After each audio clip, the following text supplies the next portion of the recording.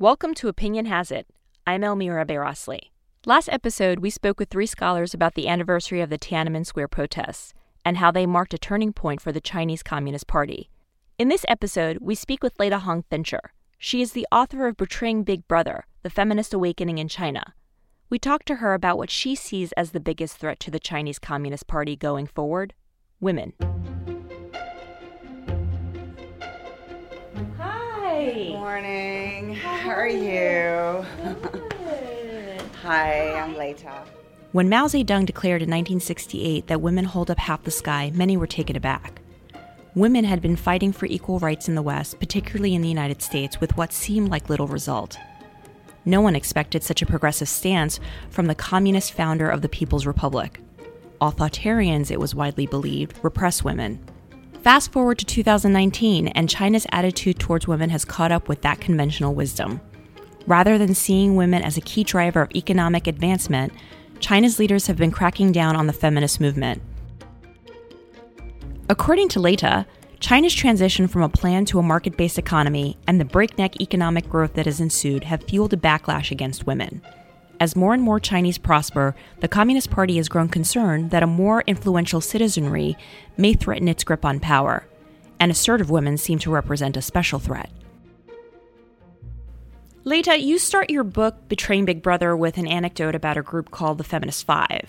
These feminist activists were arrested just before International Women's Day on March 8th in 2015, and they were protesting against sexual harassment and assault. Why were their protests so threatening? Well, that's an excellent question. What happened was that it was actually a larger group of feminist activists in different cities in China who were all planning to hand out anti-sexual harassment stickers on subways and buses in various cities to celebrate International Women's Day. These women are singing on the Beijing subway to raise awareness against abuse and discrimination. But 5 of these women were detained recently for what authorities called picking quarrels. But they didn't even get to carry out that activity because on the eve of International Women's Day, Chinese police in all of these different cities rounded up the feminist activists and held them for a day. So the initial arrests involved around 10 or maybe even more feminist activists. But then after a day or two, the authorities focused on 5 young women. And the women were in Beijing, Guangzhou, and Hangzhou. The authorities brought all 5 women to the same detention center in Beijing. And it looked as though they were going to be criminally prosecuted for disturbing the social order. So the authorities thought in jailing these 5 young women that it probably could prevent the development of a large-scale feminist movement in China, which would be seen as a real threat because the Communist Party sees any kind of nascent political opposition or group that's capable of organizing independently of the party, it sees them as a threat. In jailing these 5 young women, the government actually lit a spark that led to an even stronger women's rights movement growing as a result, because so many people were just outraged by it. It's interesting that you say that the Communist Party today in China sees feminists and the women's movement as a threat. That seems to be quite a shift from what we saw in the 1960s and the 70s, where particularly you heard Chairman Mao talk about women hold up half the sky. What accounts for this shift? Yeah, well, it's been a slow but very profound change in Communist Party rhetoric and policy. So the People's Republic of China was founded in 1949 on the basis of gender equality. And even in the years leading up to that, during the Communist Revolution, the communist guerrillas held up this ideal of gender equality, the emancipation of women as a way to attract women into the revolution, to mobilize women. It was really a rallying cry for the communist revolution. And then after the People's Republic was founded, gender equality was written into the constitution of this new communist nation, and the party assigned women jobs en masse in cities and in the countryside. So China had astronomically high rates of female labor force participation. But that was under the planned economy or the command economy. With the onset of market reforms in the 80s, accelerating in the 90s and into the 2000s, a lot of that gender equality came undone. And there began to be soaring levels of gender inequality. So along with China's so-called economic miracle with breakneck economic growth, inequality really soared as well. And as a result, women's status relative to men fell across a wide range of criteria.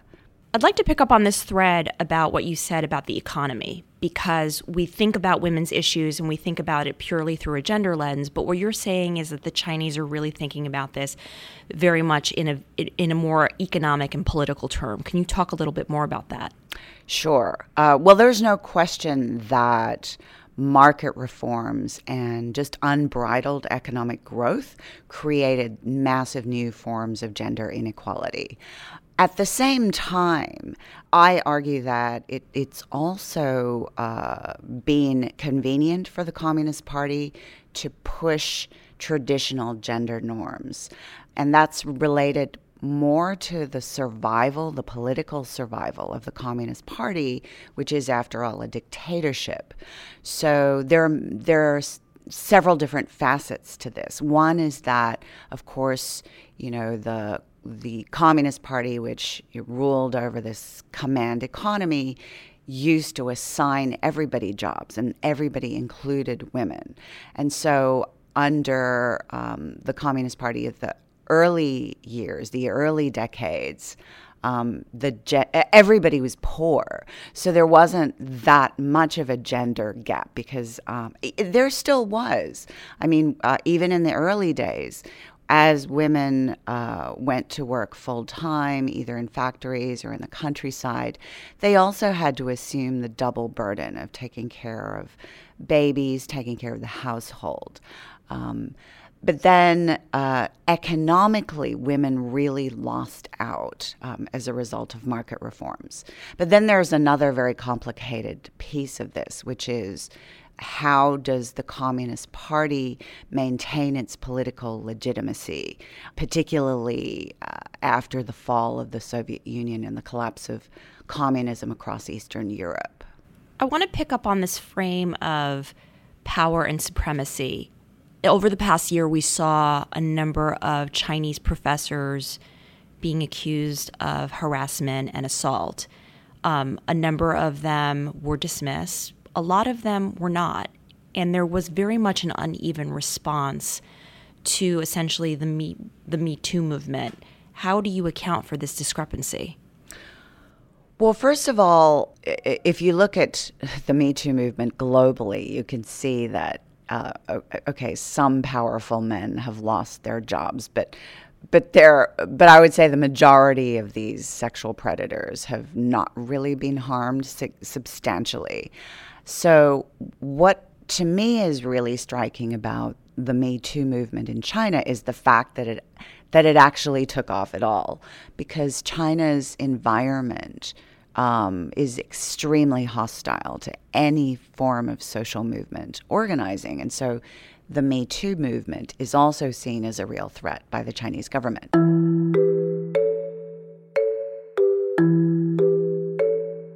feminist activists in China fighting against sexual harassment and inequality operate, as you might imagine, in a culture of censorship. Protest and free speech is limited, and this helps to explain why the Me Too movement has been slower to make an impact. But over the past year, it has grown in prominence with a string of stories and accusations that have emerged from arenas as diverse as temples, universities, and television talk shows. But in spite of that, in spite of these extreme barriers to a Me Too movement taking off in China, it still happened, which is extraordinary. So that means that these young women, largely women, but there are also young men who've joined in the Me Too movement in China, that they're extremely determined. Beijing's Beihang University became the first to dismiss a professor accused of sexually harassing students. His removal marked the beginning of the country's Me Too campaign, but students here say there's still a long way to go. So it's in that context that it was largely around April in 2018 that there was this really big petition writing movement at dozens of universities in China, where you had thousands and thousands of university students and recent graduates signing their real names, demanding that universities take sexual harassment and sexual violence seriously.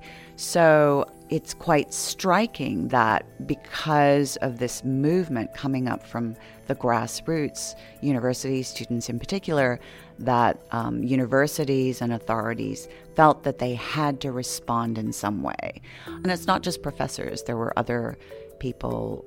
For example, a very, very high-ranking Buddhist abbot had to resign. One of the country's highest-ranking Buddhist monks has resigned after being accused of sexual misconduct by a number of nuns. The head of China's government-run Buddhist Association stepped down in early August after a 95-page document accusing the monk of trying to coerce nuns into sex was leaked online. So Me Too in China has spilled over to other areas, but it is still kind of at its most intense around universities. You talked about the lack of press freedom and the censorship on the internet. How do Chinese feminists organize then?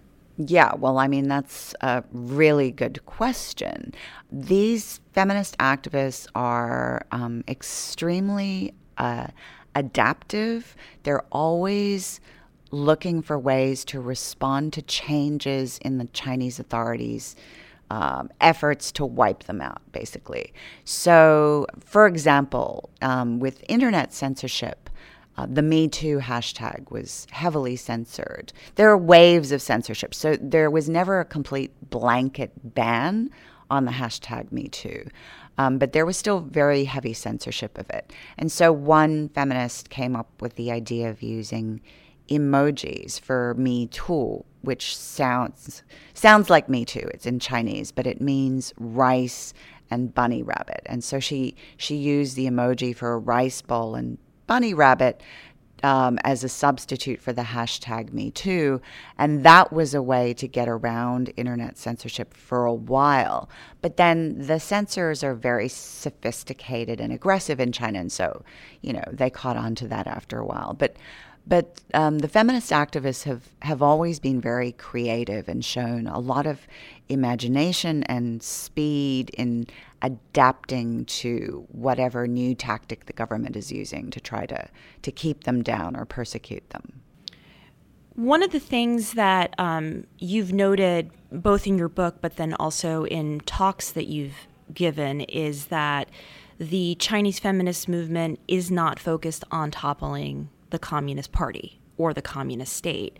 It's really focused on trying to get rights for women, stop sexual harassment, sexual assault. So nothing about what they're doing is criticizing the current political order or is proposing a new one. So what does success look like for feminists in China? I think it's almost a miracle that the women's rights movement is still around. almost 4 years after the jailing of the Feminist Five in 2015.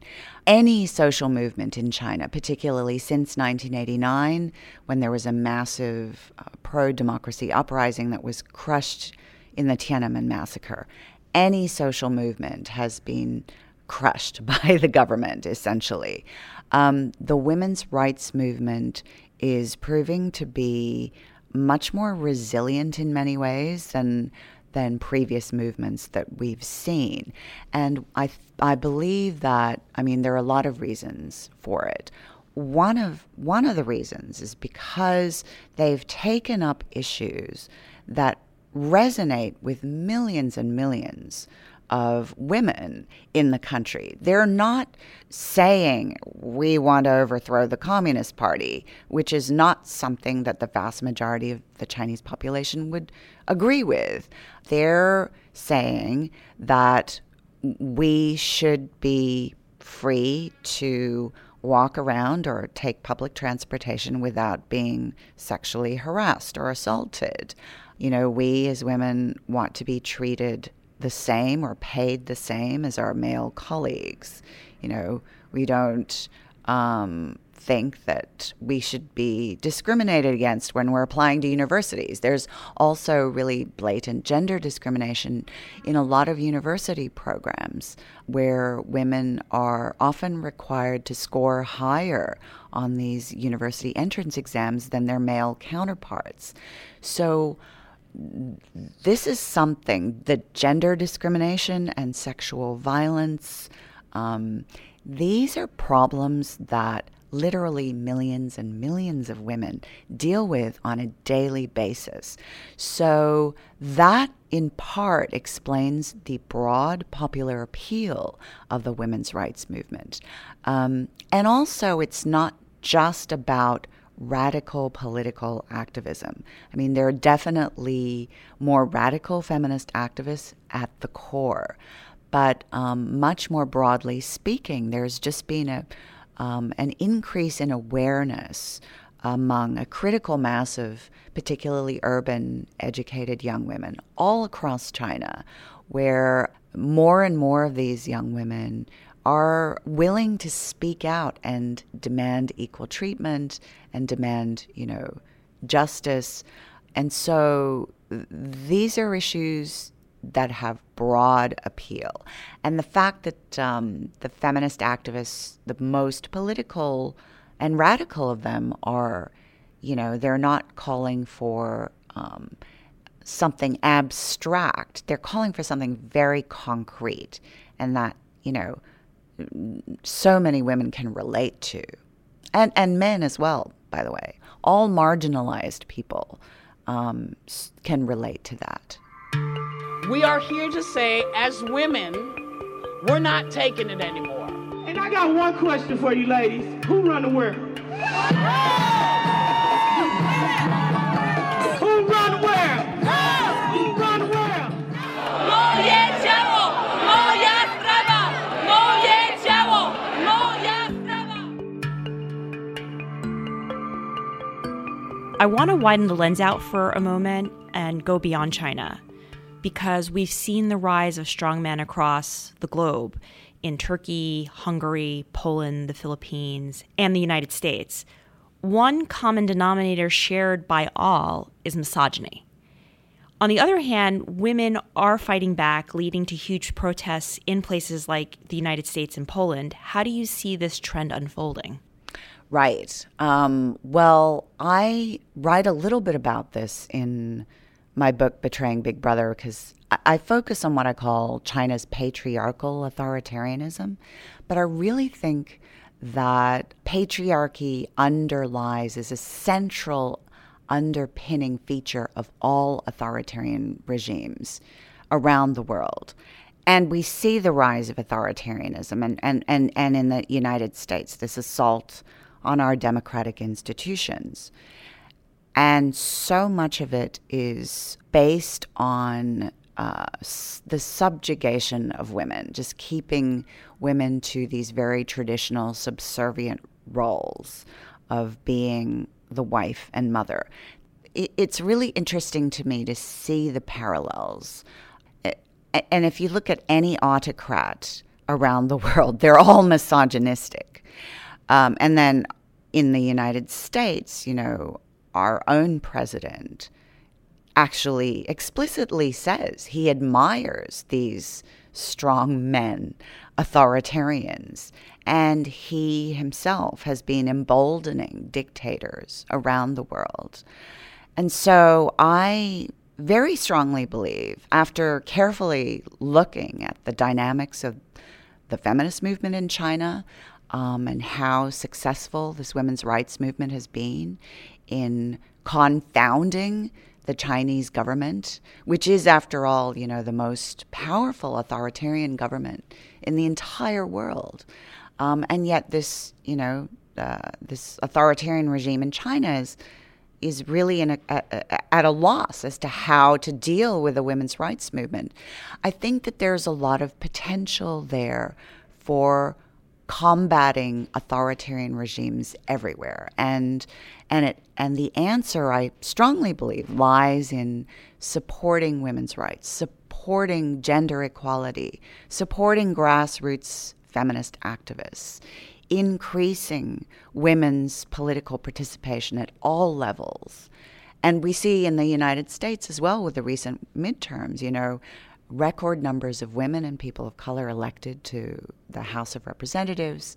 It's absolutely imperative that feminism is a key, not just to promoting gender equality, around the world, but it's also key to fighting authoritarianism and fascism. This is not just a dynamic in China. It's a fundamental defining feature of authoritarian control. What makes women so scary?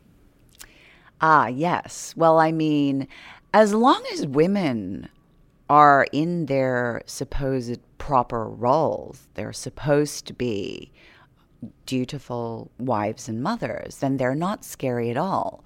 What makes them scary is when they step beyond those roles and they want more. They actually want to be real human beings with ambitions who want to be educated, or they want power. They want to succeed. They want to compete with men. They want to be treated equally. They don't want to be treated, as inferior citizens. That's when women become to be perceived as a threat. And that's certainly not unique to China. We see that everywhere, including in the United States. As we wrap up, I'd love to ask you this question. What gives you hope? Well, I derive a lot of hope from looking at these young women in China, these feminist activists who, they're taking on this brutal government that is the most powerful authoritarian police state in the world. And it's not a democracy. And in fact, things are getting worse in China. The President Xi Jinping abolished presidential term limits, and so he's going to be ruler for life. Things are going backwards in China with regard to government policy. So these young women are fighting for their rights and for the rights of all women and marginalized people in China. And they have very little hope of realizing their goals within their lifetimes. There are no elections to look forward to in China. There's still very heavy censorship of the internet. There's no press freedom. And yet they don't lose hope. They're so determined. It's incredibly inspiring to me. And as grim as a lot of the news is coming out of China, and it's very, very grim on many levels, when I listen to these young women and these activists, and I look at how they lift each other up. It's not as though one of them soldiers on forever and never takes a break. It's about a community of young women, young feminists, and building solidarity and caring for each other. And that nurtures their community and it nurtures and sustains the movement. And so there's a lot, I derive a lot of hope from that, and I think there's a lot to be learned from this community of young feminist activists in China. Thank you, Leda. Thank you so much for having me, Elmira. That was Leda Hong Fincher, author of Betraying Big Brother, The Feminist Awakening in China. And that's it for this episode. Thanks for listening. Be sure to rate and review our podcast, subscribe on your favorite listening app. Until next time, I'm Elmira Bayrosli.